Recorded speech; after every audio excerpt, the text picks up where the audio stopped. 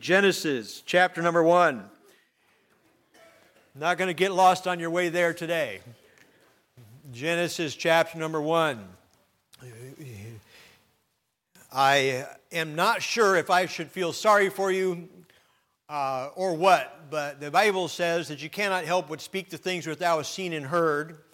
And I have a feeling that over this coming year, you're going to be getting a lot of messages that are out of the Old Testament. Because we are going to be studying the Old Testament in Sunday school, and I'm dealing with these passages and putting all of this study in, and there's things that come to my heart and mind that are pertinent, that are important, that there's no way we'll have time to deal with in a Sunday school setting. Sunday school, we want to kind of keep a broad overview and get that full spectrum. And, hey, listen, let me just throw it out here. If you're interested in the Word of God, Sunday school is a great time. We're walking through. Those of you that haven't, we have this available in the bookstore. It's a three-ring binder. Right now it's empty, but it's $3. Don't have to get it or not. We'll give you the notes from Sunday school for free, but we're going to walk through the Old Testament. By the end of this lesson or this class, you'll have well over 200 pages of information on the Old Testament. I know it's going to be good for you, and so we're walking through that. But because we're doing that, I think you're going to get a lot of messages, which is what happened here with this message this morning from Genesis chapter 1, really fruit of study that I just felt was important that I touch on this, even though we're not quite there yet. Technically, we're supposed to introduce Genesis today, and we didn't get that far. I've just resigned myself to the fact that we're just going to go at the pace we can go, and I'm going to try not to rush too hard. I just told Pastor Gus, we were sitting up here, and I said, I have a long message this morning, and when I'm that way, I tend to rush. I tend to just really push, and I need to try and slow down and don't worry so much about trying to get through it all, but make sure it's understandable. So pray with me that God would help me to do that. I also believe, secondly, that it'll be more beneficial to us to touch on these things when we have already in our mind the context and the scope of that area of Scripture. So because we're already thinking about these things, if I'm able to narrow in and deal with something specific when we're already kind of having a broad overview, then it'll be even that much more beneficial for us.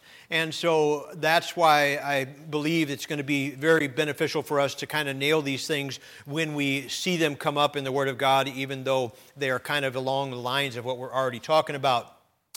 Our plan this morning was to introduce the book of Genesis. We'll be doing that next week, dealing with the formation, talking about the formation of the world, the creation, and of creation, God's crowning achievement of creation was man. This was His crowning achievement. This is what God said, and I want to talk to you about that this morning in a message that I've entitled, The Image of God. The Image of God. How are we made in the image of God? Look with me at our text here, Genesis chapter 1, in verses 26 and 27.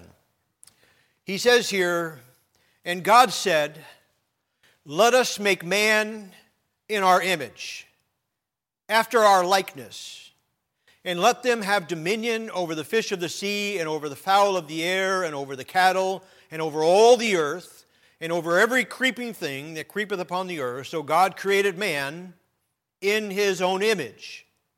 In the image of God created He him, male and female created He them. I would like to address this and maybe answer the question as best as I can with regards to how are we made in the image of God? What does that mean? What does it mean for us today? How does it affect, or how should it affect our lives? Why don't we just pause, ask God to help me go through this and speak to our hearts and maybe open this up for our minds and give us understanding of these things. Would you pray with me as we begin? Lord, we come to you right now. I submit myself to you and ask this morning that you would use the effort, the study that's been put in Lord, on my best day, I'm an unworthy vessel, but your word is always worthy. Lord, your message is always beneficial. All Scripture is profitable. And so I pray, God, you'd help me to have clarity of thought and present the things this morning in a way that's understandable, that, Lord, we would benefit, be challenged, Lord, brought into your presence, that you pray you would speak to our hearts from the word this morning. In Jesus' precious name, amen.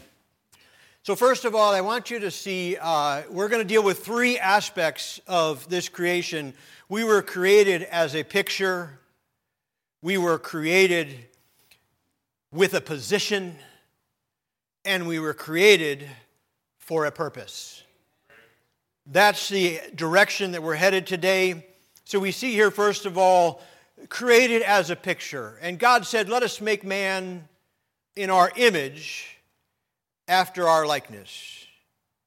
The reason that man is a crowning creation is because mankind was made in the image of God.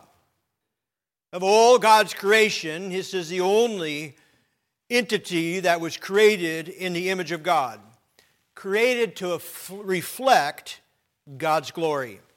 And let me give you a little, maybe some misconceptions or some misinformation or flat out lies with regards to this aspect of being created in the image of God.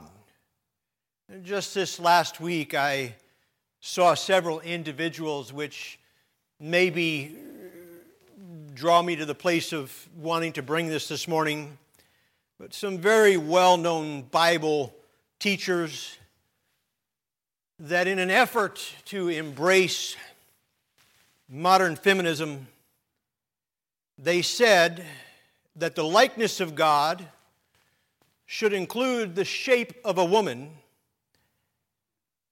because men and women are both made in the image of God. Now, before you start throwing tomatoes, ladies, let me, I want you to see some truth. Don't shut me off yet. I'm just going to tell you who it is because I know some of you listen to these people. Some of you maybe are doing some studies by these individuals. And I want to caution you, you must have spiritual discernment. You must know what you're hearing and realize not everything that's out there is in line with the Word of God.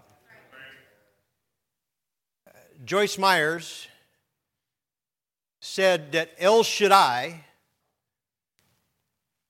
the title for God, the word, the meaning of El Shaddai, she said the word El Shaddai means the all-breasty one. I'm not going to continue with the direction that she was talking about. I'm telling you that's what she said the word means. Again, the idea or the implication that God is made and formed like man, like woman. Kenneth Copeland said, the root word for El Shaddai is referring to a mother nursing her child. Goes on talking about the implications that are there for the Christian in making God in the shape of a woman's body. Beloved, this is blasphemous.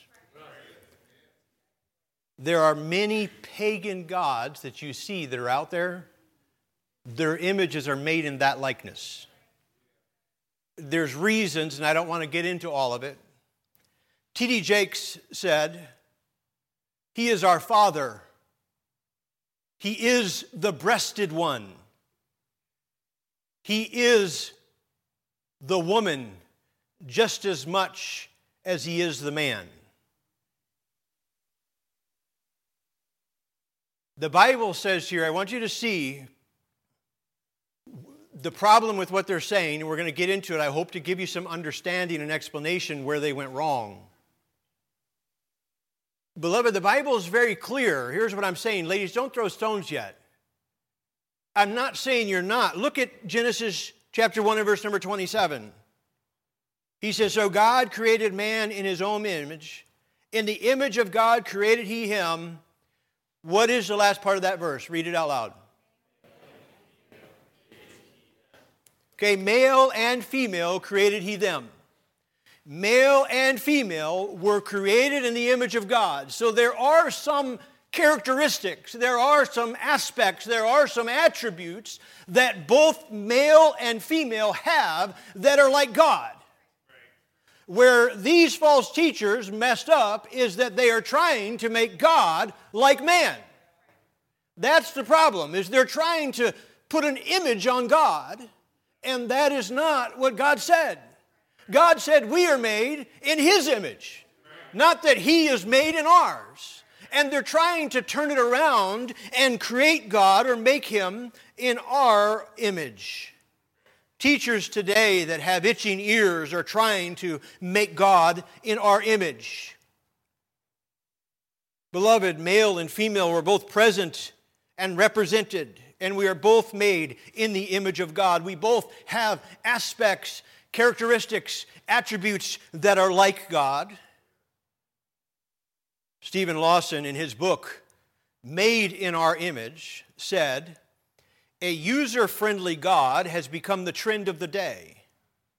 A God made in our own image is the inverse of the truth that man is made in God's image."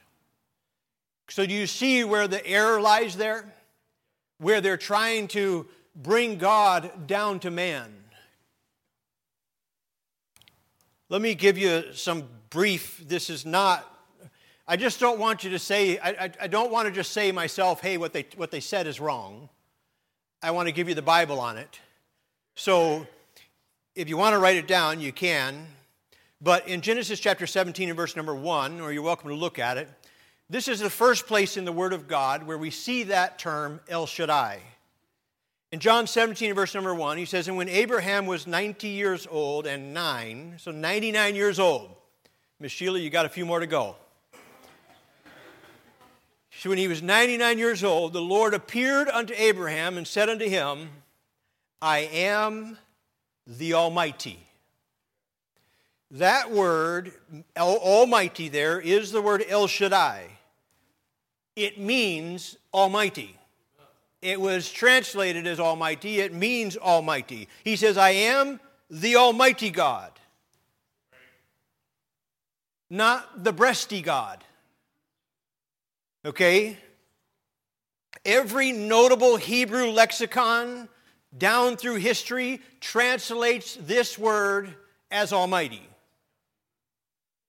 I do not understand the motivation for changing it.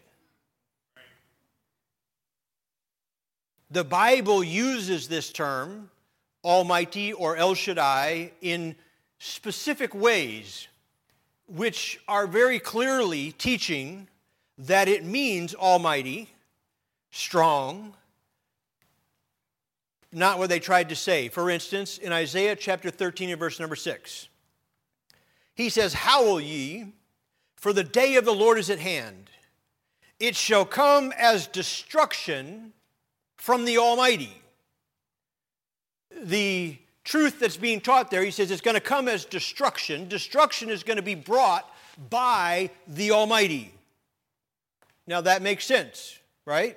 That word is El Shaddai. If you look it up in Strong's Concordance, which again translates El Shaddai as Almighty, which is probably the most well-renowned and respected Hebrew and Greek translator in the world. It translates it Almighty. But it makes sense that destruction is coming from the Almighty. I mean, I feel bad even saying it because of this mixed company and all this, but these people are teaching us destruction is not brought by the breasty one. Destruction is brought by the Almighty. What I'm saying is the use of the word in the Scripture makes it very clear that is what it means. We want to be careful that we don't just take in what people are saying because they have a congregation of 30,000. That's what they believe T.D. Jakes' membership is at his church there, the Potter's House. And you want to talk about an eloquent speaker. We talk about a man gifted by God with oratory ability. But it doesn't mean just because there's a lot of people listening to him that everything he says is right. You need to have discernment. Again, we need to stop setting up images of God in our mind. John chapter 4:24 says, God is a spirit, and they that worship him must worship him in spirit and in truth. So we don't need to try and, that goes directly against one of the commandments, doesn't it? Making an image of God, trying to define what God is in that regard. God is a spirit. With that little bit of teaching, I want to get into how are we a picture of God then? If we're not talking about the aspect of we were created in his image, we're not looking at this physical body as a representation of what Christ is. If it's, we think of an image as a picture. So what are we talking about? So how are we a picture of God if we're not dealing with this visible form? Put simply, we have been given some characteristics or attributes that God has that the rest of creation did not receive. All of the other things that God created, including the animal kingdom in its large, fish and fowl and all those things, did not receive these attributes that God gave to man. Now, we do not now and never will have all of the attributes of God. We will never become gods. We will never be omniscient, all-knowing. We'll never be omnipresent everywhere at one time. We'll never be all-powerful as God is. But there are some aspects that God has given to man that are like unto him. I'm going to give you a few of these. I don't know that this is everything in its entirety, but I want you to know that God has given us the ability to reason, to grow in wisdom. We see that Jesus grew in wisdom and in stature and in favor with God and man. Not just to learn things. We can teach our dog. Dogs are amazing animals. What they can learn and the skill that they have to be able to do so many things is phenomenal. They can learn a lot, unless their name is Odin. That's our dog, for those of you that don't know. Yeah. But man has been given the ability to grow in wisdom, to learn what to do with that knowledge. To love. We've been given the ability to love, to create, to take the skills and abilities that God has given us and to design things like this building, and build them, construct them. Obviously not create out of nothing, but to build and to advance. Mankind is like God in our ability to deal with the moral question, to understand justice and equity, to understand mercy and forgiveness. But I believe, most importantly, that man is like God and then how we were designed as a triune being. We were designed as a triune being. That is, there are three aspects or elements to our creation that are like God. We believe that God is a triune being. That there is a trinity with God. You have God the Father, God the Son, and God the Holy Spirit. They're all three God, they are all three one, but they are also all three individuals. I'm not going to chase down that rabbit trail because we got a lot of other ground to cover, but we believe that God is God the Father, God the Son, God the Holy Spirit, a triune, the Trinity it is called. We believe in all three and they make up God. Well, man was created in God's image. Look in chapter 2 and verse number 7. Genesis chapter 2 and verse number 7. We see God here creating man and putting together all three aspects of man's creation. In Genesis 2:7, he says, "And the Lord God formed man out of the dust of the ground." This is God forming man's body. Man's body, the first element. and he breathed into his nostrils the breath of life. We believe this is the Spirit that entered man. And man became a living, what does it say? Soul. Now, there's a lot of teaching here, but and sometimes because we use the word soul and sometimes interchangeably with other things, we think about the soul as the only thing that goes to heaven, but I believe that it's the Spirit, and it just depends on what you're looking at.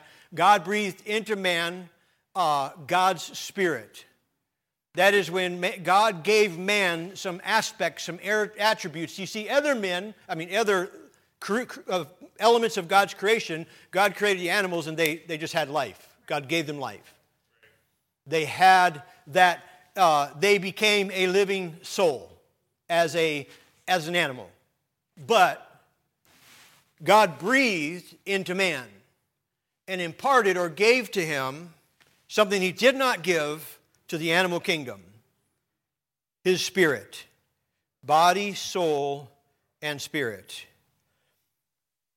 Quickly, I'm not going to spend long here, but I want you to know that God gave us another picture of this in the Old Testament when he designed and set up the temple for his people. There was the outer court.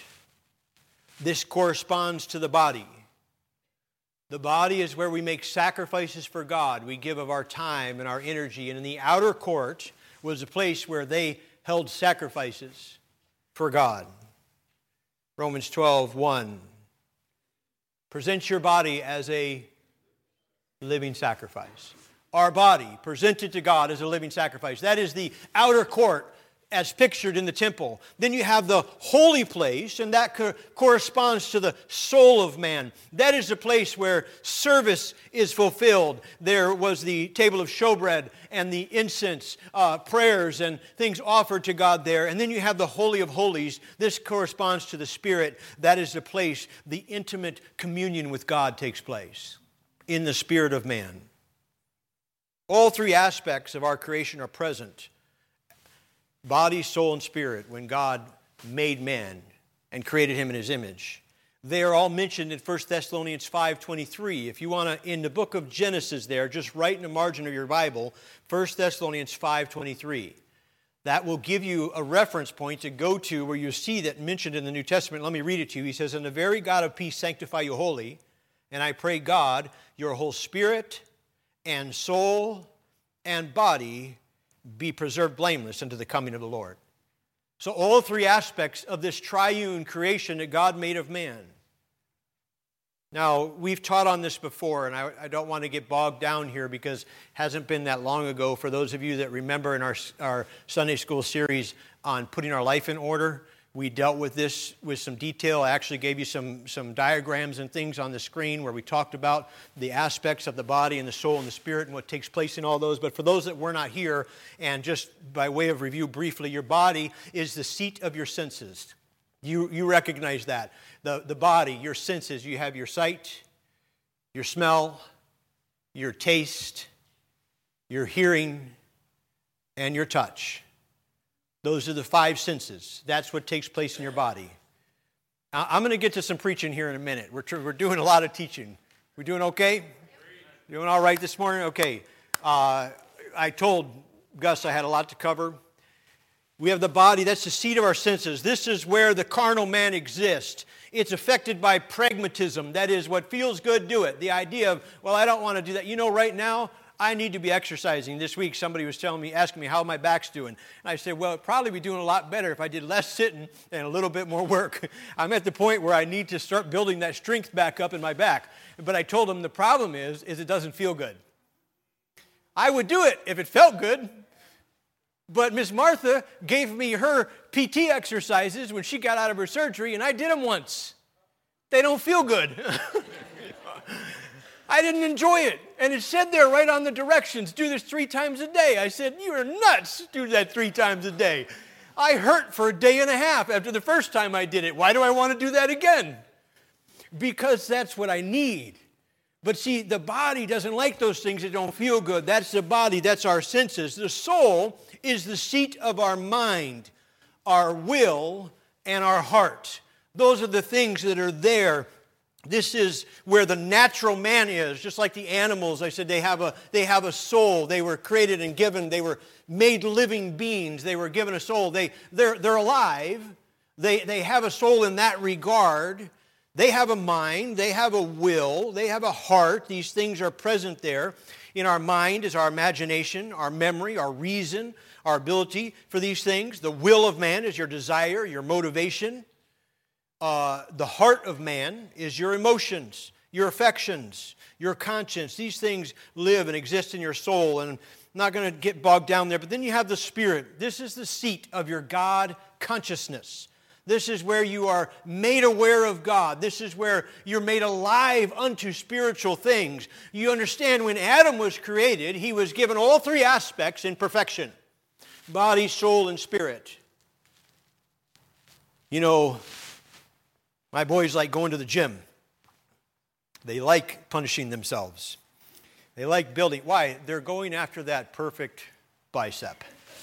You know, they're going after that perfect, strength and that. And sometimes ladies looking for that perfect body. Adam and Eve had it. I think if we were to go back to the Garden of Eden, or if we could somehow bring Adam and Eve for here right now, you would say, man, there's never been a more perfect, proportionately shaped or gifted body. Because they were perfect in body, soul, and in spirit. In 1 Corinthians chapter 2 and verse number 11 says, "For what man knoweth the things of man, save the spirit of man which is in him?" You see, beloved, we've been given a spirit. The problem is when Adam sinned, he died spiritually. That third element was put to death. That spiritual, that God consciousness, that connection, that communion with God the Father died when Adam sinned. Wherefore, as by one man sinned, and so death passed upon all men, for all have sinned. Now, I'm doing some teaching here, but you understand that every single man and woman and boy and girl that was ever born was born dead spiritually. Because we were given that sin nature that Adam had, and Adam sinned, and so Adam, the first Adam, which I'm hoping to get into here in a little bit, talking about the second Adam, but the first Adam was Adam, he sinned, and all men after him were sinners, born spiritually dead. There was one part, beloved, of the picture that we were supposed to have being made in the image of God that now was not present. Does that make sense? Okay, so here's the thing. I asked Gus to put a picture on the screen. Here's a picture of the White House. Here is an image, right? A likeness of the White House. Now, those of you that are computer savvy, you understand occasionally you get a virus. You get something in your computer, or a file didn't transfer correctly. Something happens and the file gets corrupted. It is no longer a full picture of what it once was. It is no longer a complete rendering or reflection of what it once was. That is what happened to us. At one time, God created us perfect, body, soul, and spirit, a picture, a reflection of Him, God the Father, God the Son, and God the Holy Spirit. But sin entered. And we are no longer a complete rendering, a corrupted rendering we've become of what God originally designed for us when He created us in His image.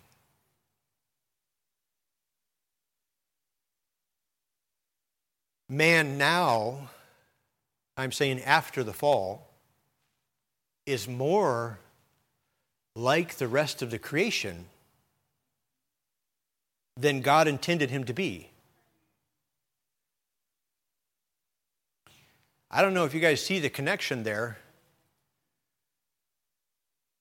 but a lot of how men act today and why people think that we're barely above animals is we've lost that God consciousness. were spiritually dead. Just like the animal kingdom, which never had spiritual life. The animal kingdom was never meant to be the image of God, but man was. And the only way to fix this, would you turn your Bibles to 1 Corinthians chapter 15? The only way to fix the marred image is to be restored in fellowship to God. To be restored in fellowship with God. Man must be made spiritually alive through Jesus Christ. That comes when we're born again, by putting our faith and trust in Jesus Christ. That part of you which died when Adam committed sin, you were born spiritually dead. At the moment of salvation, you put your faith and trust in Christ, you were made spiritually alive, and now you are a good reflection again of what God designed. Beloved, you may know a very gifted mortician. I recall recently at a funeral, somebody walked up and looked in the casket, and they said, "He never looked better." I'm not sure what that's saying about when he was alive. But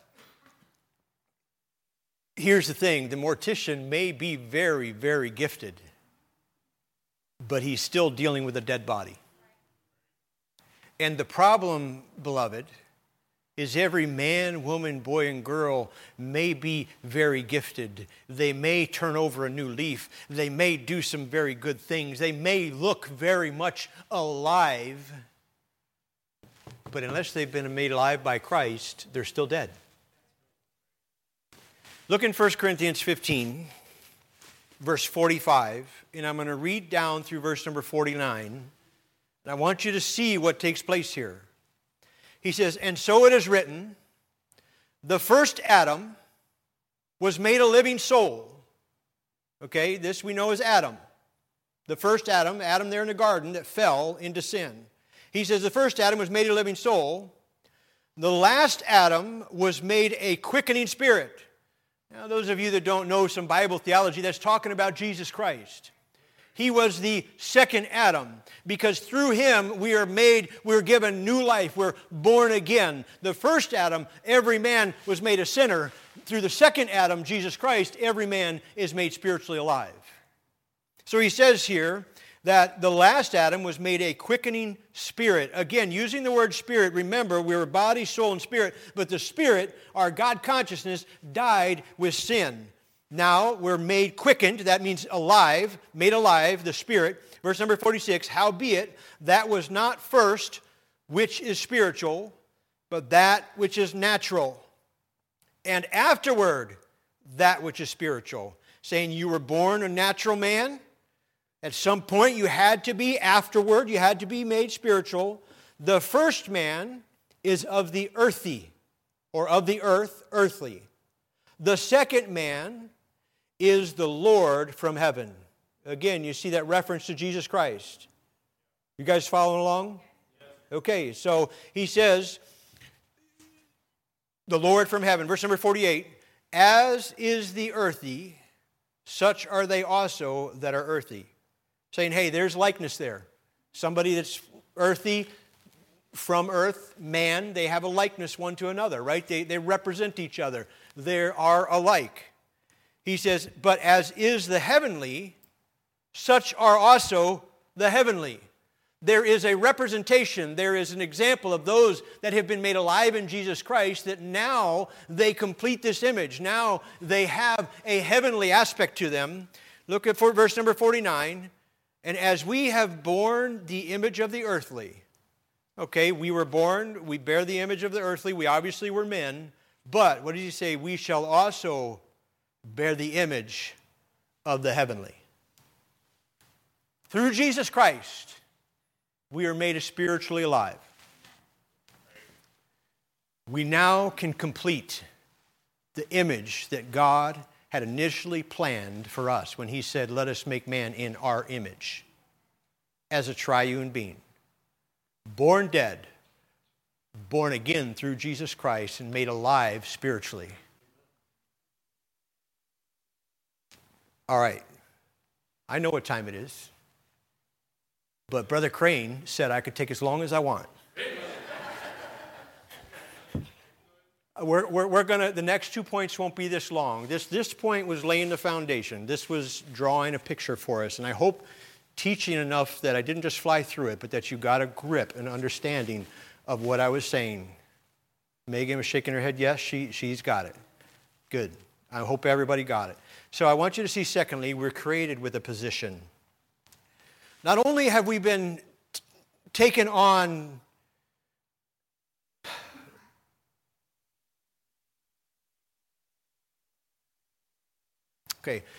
not only has man tried to bring God down and make him a man, but you guys all know that society at large and our education, our institutions of higher learning, are also trying to take man and bring him down to a point of animal. Am I right? That's what they're trying to do. We're saying we're just all animals. We're all the same. There is no difference between you and the spider in your home. Lest you think I made that up, I want you to see that Ingrid Newkirk, the founder of PETA, declared, "A rat is a pig is a dog is a boy." Basically saying there's no difference between a rat, a dog, a pig, man. No difference at all. This is what they're trying to teach. That's why I'm trying to show you from the Word of God that man was created with a position. God fashioned man differently. There is in creation a clear progression that takes place. We're going to get into this in Sunday school in detail, but light from darkness, firmament and the waters, land and vegetation, sun and moon and stars, fish and fowl, animal and man.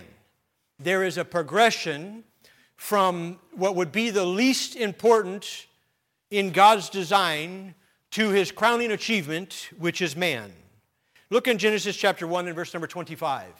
We don't have time to read all of Genesis chapter 1, but beginning in verse number 12 through 26, we see over and over again he used this phrase, after his kind. In Genesis 1 and verse number 25, he says, "And God made the beast of the earth after his kind, and cattle after their kind, and everything that creepeth upon the earth after his kind." Over and over again we see that. But then we get to verse number 26, and there's a drastic change in the terminology. And God said, "Let us make man in our image." This is the only thing created that was created in the image of God. All other things were given life, but not created in the image of God. No other being was given the characteristics of God. No other being has an eternal soul. God fashioned man differently. God fashioned man distinctly. He says in Genesis 2 and verse number 7, "And the Lord God formed man of the dust of the ground and breathed into his nostrils the breath of life, and man became a living soul." God fashioned man, his body, gave him a body from the ground. Now, I don't know why God did this. God could have just as easily spoke man into existence like he did the animals. Could have just easily said that. The only thing I think is God was trying to show a difference here, a priority here, his tender care and his effort given to fashion man from ground, the time invested, the importance that he is placing on that. Fashioned from the dust of the ground. God did that. God breathed into him life. This is the only person in or individual or entity in creation that God breathed life into, and man became a living soul. This is distinct from all other animals. Each one of us, the Bible says, is uniquely and wonderfully made. Psalms 139, verse number 14, "I will praise thee, for I am fearfully and wonderfully made.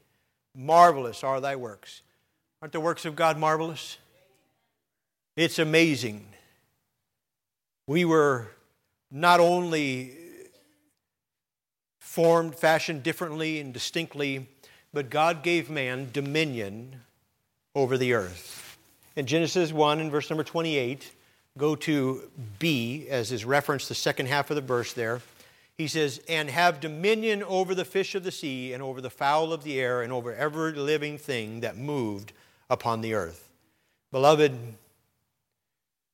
those in the world would like to say you are no more important than the snake in your basement. But I want you to know, according to God, if it comes between you and the snake, you are more valuable than the snake. There are those in the world that would say you are not, and that snake has just as much right to live as you do. And they'll be belligerent and angry that you would take the life of a snake. But that's because they don't understand God. They're trying to live outside of that. God created man and gave him a position of dominion over the rest of the earth. By God's design, you are the crowning achievement of his creation. You have dominion over the creation. This world and all that's in it, beloved, was given for us to enjoy. We were given to rule over it. We were given to advance in it. You can look at God told them in Genesis 1:28 there, if you're still there, and God blessed them, and God said unto them, be fruitful and multiply and replenish the earth and subdue it. Have dominion over it, the fish in the sea and over the fowl in the air and over every living thing.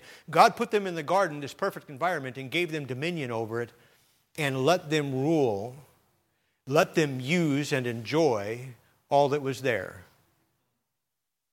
It's okay if you cut down a tree. Now, I don't think you ought to just go through and abuse the earth and you ought to just clear land just to cut down trees because you're bored. It's something we had to teach my kids. And when, I like guns, but when my kids were little and they were learning to shoot, I said, if you shoot it, you're going to eat it. We don't just kill animals just to kill animals.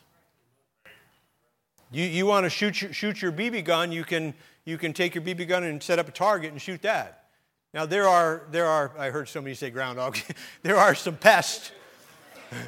There are some pests that need to be controlled, and that's part of having dominion and ruling over the earth, and that's okay. But I didn't want my child going out and shooting a blue jay just because he was a good shot. So we had to show there's reasons, and we take care of the creation, but we've been given dominion. We're to rule over, and we need to keep that in the right perspective. If you buy into modern thought, you're going to think that you're just as equal as with the dog or the cat or the fish that's in the fishbowl at your house. And that's not the case. Do you agree with the Bible that we've been given a position? Well, 2 or 3 of you. Everybody else is not sure yet. Let's go on. The third thing, we were created for a purpose. I've been trying to get here all day. I've been doing a lot of teaching. Now we get to do some preaching. We were created for a purpose. God gave them direction in 128, told them what to do. He had a plan for them. I want you to know in the beginning of the Bible, it says the very first words are in the beginning. What does it say? God. In the beginning, God. This is not merely the starting point for the pages of Scripture. It is the starting point for creation. It is the starting point and should be the starting point for our lives.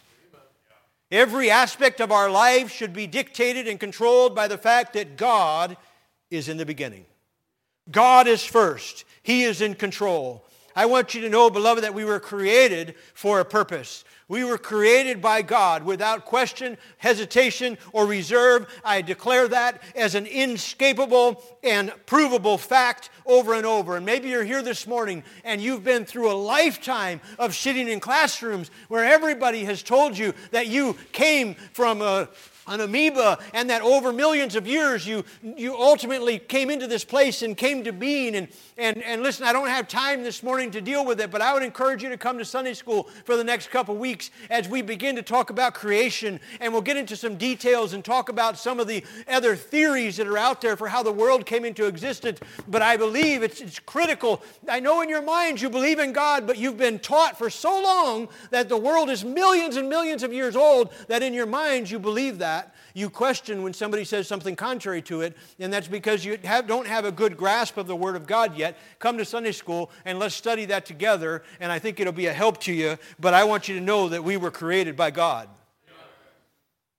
And we were created for His pleasure. The Bible tells us that very clearly. We were created by Him and for Him. In Colossians 1, verse number 16, he says, "For by Him were all things created that are in heaven and that are in the earth, visible and invisible, whether they be thrones or dominions or principalities or powers, all things were created by Him and for Him." This is declared very clearly. God created it all, and they were all created by Him and for Him. They were created for His pleasure. Revelation chapter 4 and verse number 1. "Thou art worthy, O Lord, to receive glory and honor and power, for Thou hast created all things for Thy pleasure. They were and are created." They were created. By Him, all things were created. Amen? They were created for His pleasure. He is even right now in your life working to bring about His pleasure. Philippians chapter 2 and verse number 13. He says, "For it is God who worketh in you both to will and to do of His good pleasure." Not only were you created for His pleasure, but God is trying to work in your life right now to bring about His pleasure. What His will is, what He would like for you. My kids have over the years learned their dad very well. There's been many times in the last months. It's 11:50. I'm going to try and be done by noon. All right? Is that okay? Be out of here by noon. I figure if I could go in a little bit longer, it'll stop snowing and we won't have to drive home. You're like, "Pastor, it's snowing?" Yeah, I know. It is snowing, but it's nothing sticking, so don't worry about it. My kids have learned me really, really well, and it's been amazing to see things, and I don't remember the exact instances. My kids could probably tell you, but something will happen, and my kids will say, "Oop, Dad's not going to like that." Or somebody will do something, and they'll say, "That's not the way Dad would do that." You see, they've learned very well what my pleasure is. Christian, our job is to learn what His pleasure is.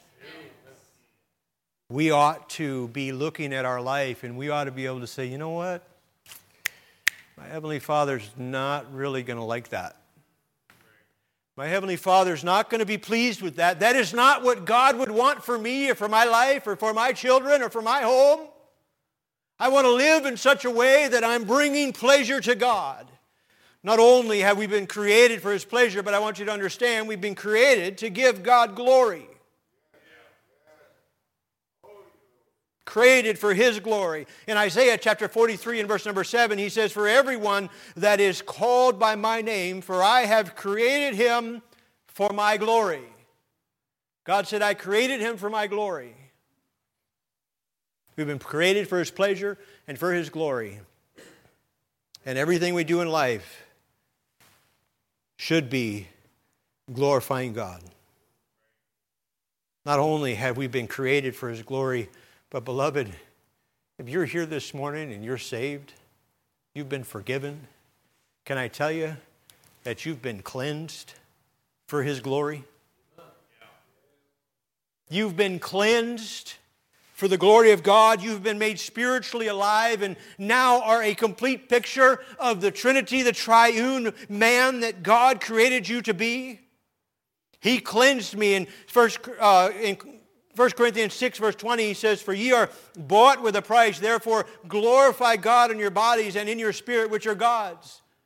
I've been bought with a price. God cleansed me. He saved my soul. Not only was I created by Him, and from the foundation of the world, my life was to bring pleasure to God and honor and glory to God. But now I've been cleansed by God, and how much more should I be bringing glory to Him now that I've been cleansed? In Colossians 10:31, he says, "Whether therefore ye eat or drink or whatsoever ye do, do all," do you know it? "To the glory of God." Matthew 5:16 says, "Let your light so shine before men that they may see your good works and glorify your Father which is in heaven." Beloved, you and I have been made spiritually alive. We've been cleansed. And now,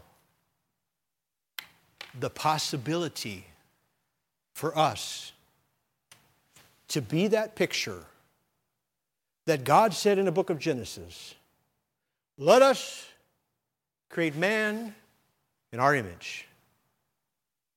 That image that was marred with the fall of Adam has been restored by Jesus Christ. And the possibility for me to bring glory to God, being a correct image, is there because I've been cleansed. The question for you and I today, beloved, is, are we glorifying God? Are we the image of God that we should be? Do people see Jesus in you? Are we the representation of God that we should be? It was never God's plan that He would be made in our image. The Bible says that we are to be conformed into the image of His Son, Jesus Christ, made like Him. The thrill, beloved, is the possibility for us to be a correct image for this world to see is there. But are we doing it?